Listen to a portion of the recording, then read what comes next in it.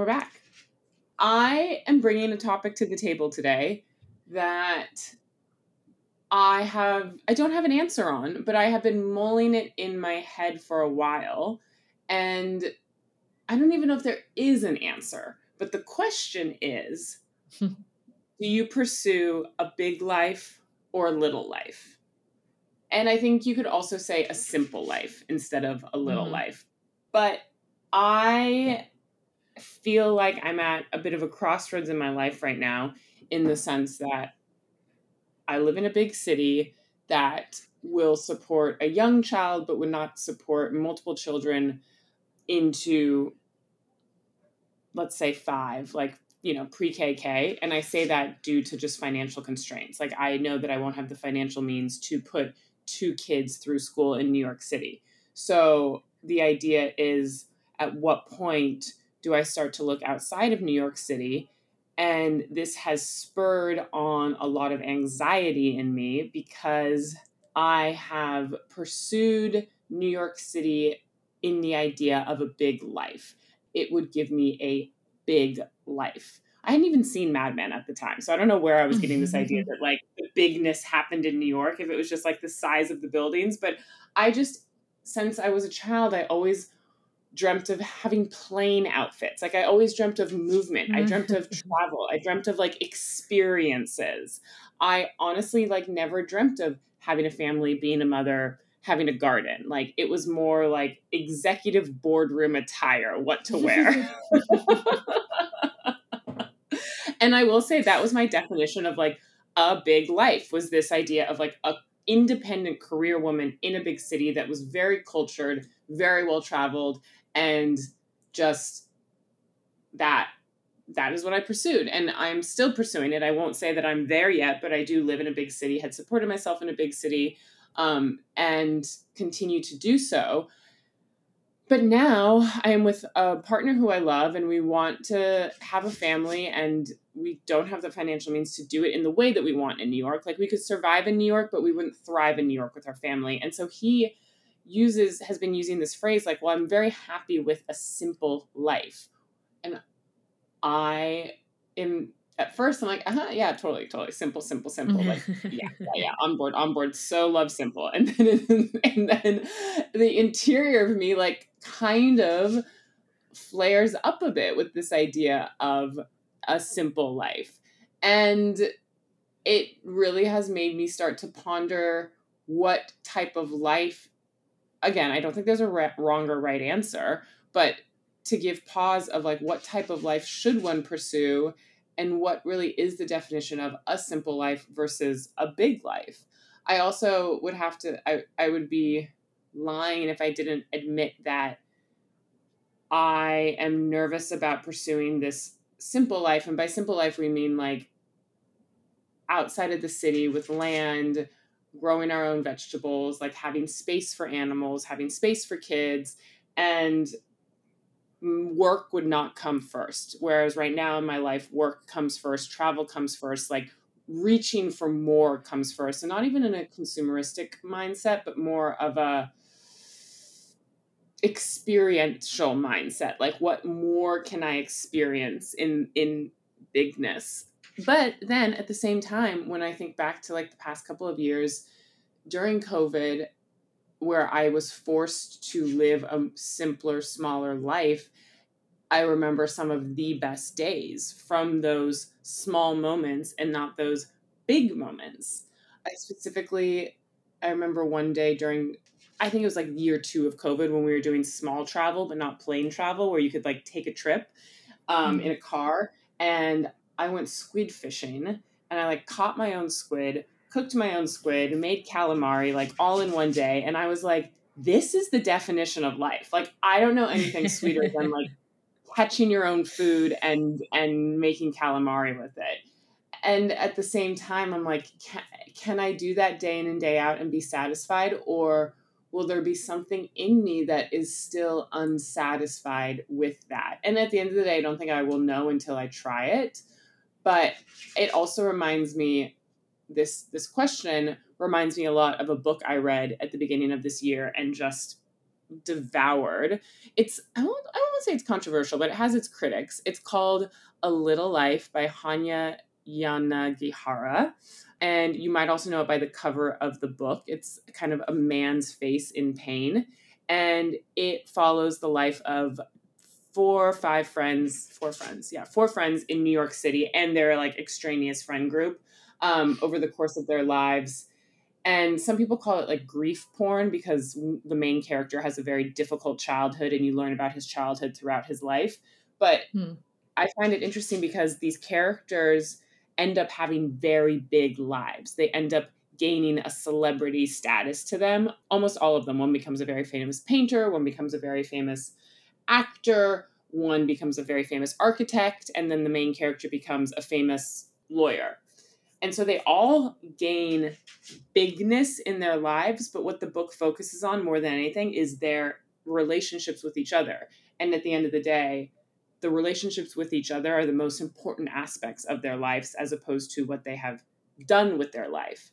And the fact that the book's called A Little Life makes me realize that at the end of the day, the quality of your life, the most important thing about your life are your relationships. And to nurture those and to work on those is a much more interior, smaller life than this big life of whatever I might have in my mind that bigness would equate to happiness, when happiness might be, the smallest moments of life and not the biggest moments of life.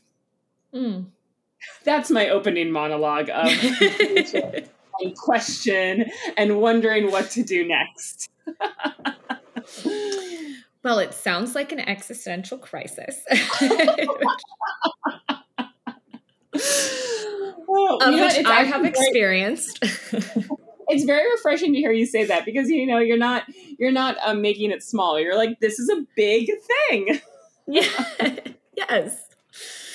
No, the whole time you were talking, I was like, I think this is an existential crisis. I think when you have these moments in your life, and I think it's often when you're at a crossroads, like mine came about in my late 20s. And I think for a lot of people, it's when you're at a crossroads in your life, and it is where like the path could diverge into one or two ways. And you're kind of like, you can see both. You can see what's like up the road on both sides. And I think you're like, duh, both look good, but both have perks and whatever. And as you were saying all this is just going to sound like a therapy session. So apologies to our listeners, because I feel like that's the road we're heading down. Oh my gosh, I'm here for this though. Although we do want to do an episode on over-therapization, but this is a good therapization. So go on. But as you were talking, there is part of me that's just like, well, why can't you have a little bit of both? Like, why does it have to be one or the other? Is there a world that both exist in different ways? Like, and I think this is, as you were talking, I recognized a lot of the own thoughts that I have had and felt the need to have an answer on and make a choice. And it's like, maybe we don't need to make a choice. Maybe it's not as concrete as that. It's just the ways in which we pursue different things simultaneously. There are times where we're pursuing little life, smaller things, experiences, communal activities, things like that. And then there are times when we're pursuing bigger things, whether it's trips or, I don't know, not celebrity, but, like professional achievements and pursuits. And do they have to be mutually exclusive, I guess, is my question. Yeah. No, they definitely do not.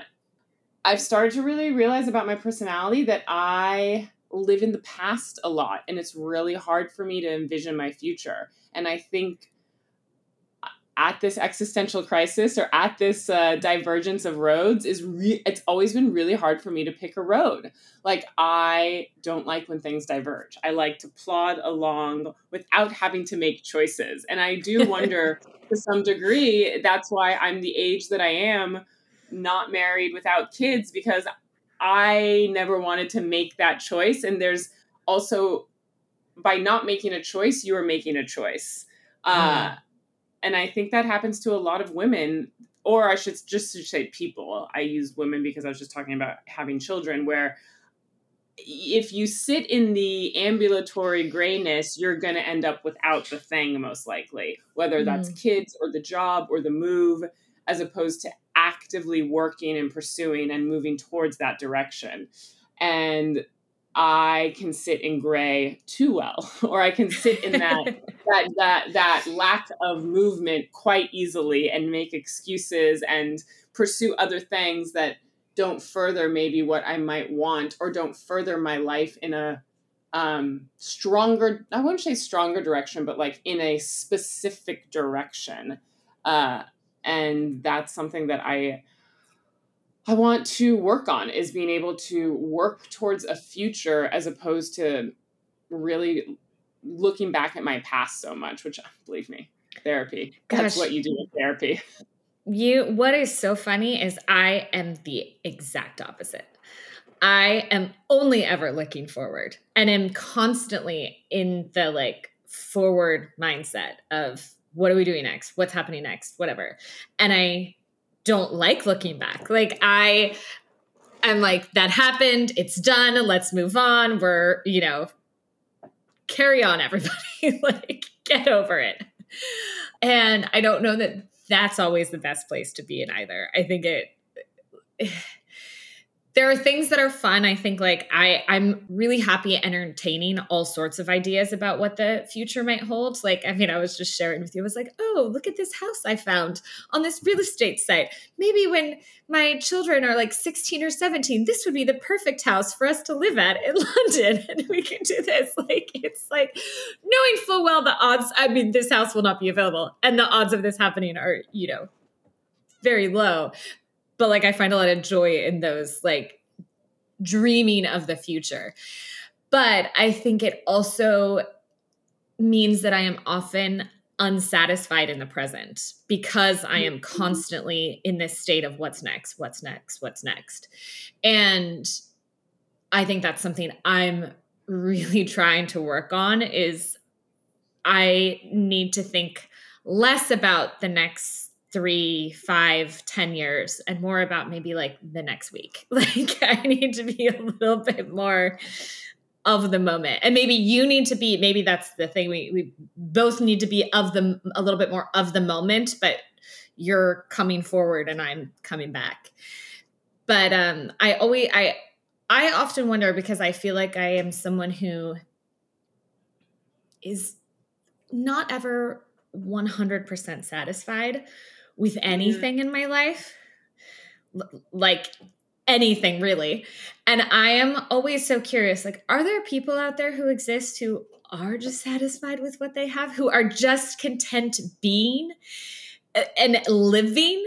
And if you exist, can you reach out to me and tell me what it's like in that land? Because that is just not me. Oh, I mean, we were talking about this on text and on Marco, I think, this past week, about dissatisfaction in life, and not extreme dissatisfaction, but just that 9. It's a 9, or an artistic, like, I'm not doing the thing I'm supposed to be doing. At least I should speak from myself. Like, I feel that dissatisfaction a lot when I'm not pursuing some type of artistic expression. And typically that dissatisfaction turns negative energy inward. Like, I become inwardly destructive. And there's this phrase saying your daemon can turn into your demon. The idea that the daemon, the art that you should be producing, the thing that you should be doing, the way in which you should be contributing to the world, if you're not doing that thing, it will fester inside of you until the interior just explodes. And I definitely experience that when I'm not doing my art in any way, shape, or form. And I have to remind myself, because I think that we live in a world where we think, oh, they're only doing art if you're selling at a certain gallery, or if your writing is shown on a certain site, or XYZ. But it's just actually doing the art. I think what's interesting too, as we get older and we pursue, when you want a family, when you have a family, it's not just you and another adult, your partner. It's now you have kids in the mix. And so then you start thinking, well, what's best for them? What's the best possible life I could give these tiny humans? And that's something that I really grapple with, because sometimes what I want is the big life, but what I think that small children perhaps do better, where they do better, is in the small life. And so there's that tension that exists for me constantly, and wondering, I am more of a city person. Even though I live in Seattle and it is technically a city, it's not a city, it's not a metropolis, right? And so you have some perks of living in a city, but you also have aspects that can feel very suburbia. And I struggle with that. And I would much rather be in a metropolis. But then I also see the life that my children are having in this place, where in some ways they kind of have a little bit of both. They experience aspects of a bigger city, but then they have a yard and they have neighborhood friends and things like that they might not get if we lived in a big metropolis. And it's that constant push and pull of like, what do I want versus what's good for them? And I think that's motherhood in general, because you're constantly at odds of your own pursuits versus your children. And I don't know. Why am I for this again? I'm not sure. It's simply life longing for itself. Like, there's no other way to put it. It's just, there's something innate in you that's like, oh God, what am I doing? Yeah, no, and obviously, like, I love my children. It goes without saying. And there are days when the act of parenting and motherhood is deeply satisfying, and there are days when it is excruciating. And so I think, and I think the answer is that all the things can be beautiful and all the things can be rewarding. And I think it's just simply figuring out, like, for yourself and for your family. Because if you are denying yourself certain things, that's going to feed into your family life. If you are deeply unhappy and unsatisfied, you could be out in the country with cows and, whatever people have in the country. and be deeply unhappy, and that's gonna filter out into every other aspect of your life. I don't know if it's like Freud or somebody, but that quote came up for me when you were talking, the idea that like an unhappy child is like due to the unlived life of a parent or something like that, like childhood trauma, yes. Unlived life of a parent. And I remind myself that a lot. I like the amount of like parenting philosophy that I have consumed before being a parent is terrifying, by the way. Like every time there's like a parenting article I find like vaguely interesting, I'm like reading, taking notes, thinking about it. Like, it's too much. I need to stop and just do the damn thing already. But clearly there's fear, because I'm like as the Enneagram would say, I'm in my 6, which is where 9s go in unhealth. God, this is like really going to become a side podcast. But my personality type, when I'm not healthy, goes to extreme investigation and like lives in that, because we're afraid to make action or do action. See, I'm action. Think about the consequences after the fact. I'm like, let's keep going. I would be totally fine moving every 3 years, because I love change. I want to mix it up. I want to do things differently. And so I'm like, oh, we'll figure it out once we get there. Let's just get to the place we want to get to. And this is why choosing a partner is important, because my husband is like, no, that's not what we're going to do. It can't work like that. We need to find a balance of constant movement. Well, in like 3 or 4 years' time, I'm going to have some chickens. I'm going to have you over and we're going to crack some eggs. And I'm going to be like, look at this simple life. Okay. And also, how are we going to conquer the world simultaneously while I raise my chickens? Or you're going to be like, how do I get out of here? What have I gotten myself into? I actually hate chickens. Why did I think this was a good idea? Can you imagine? It's like the most beautiful like breakfast and yolk. Like I have this like Martha Stewart like picturesque image in my mind of like, and you're just like, oh my God, you did it. You did everything. I'm like, get me out of here. I'm not going to lie to you, Veronica. There is a huge part of me that thinks that might happen. That's the start of what's that movie with the 2 girls that go across country and then drive off the cliff? Thelma and Louise. My Thelma and Louise story. I'm like, I need to get out of here now. Yeah. What have I done? Get in the car now.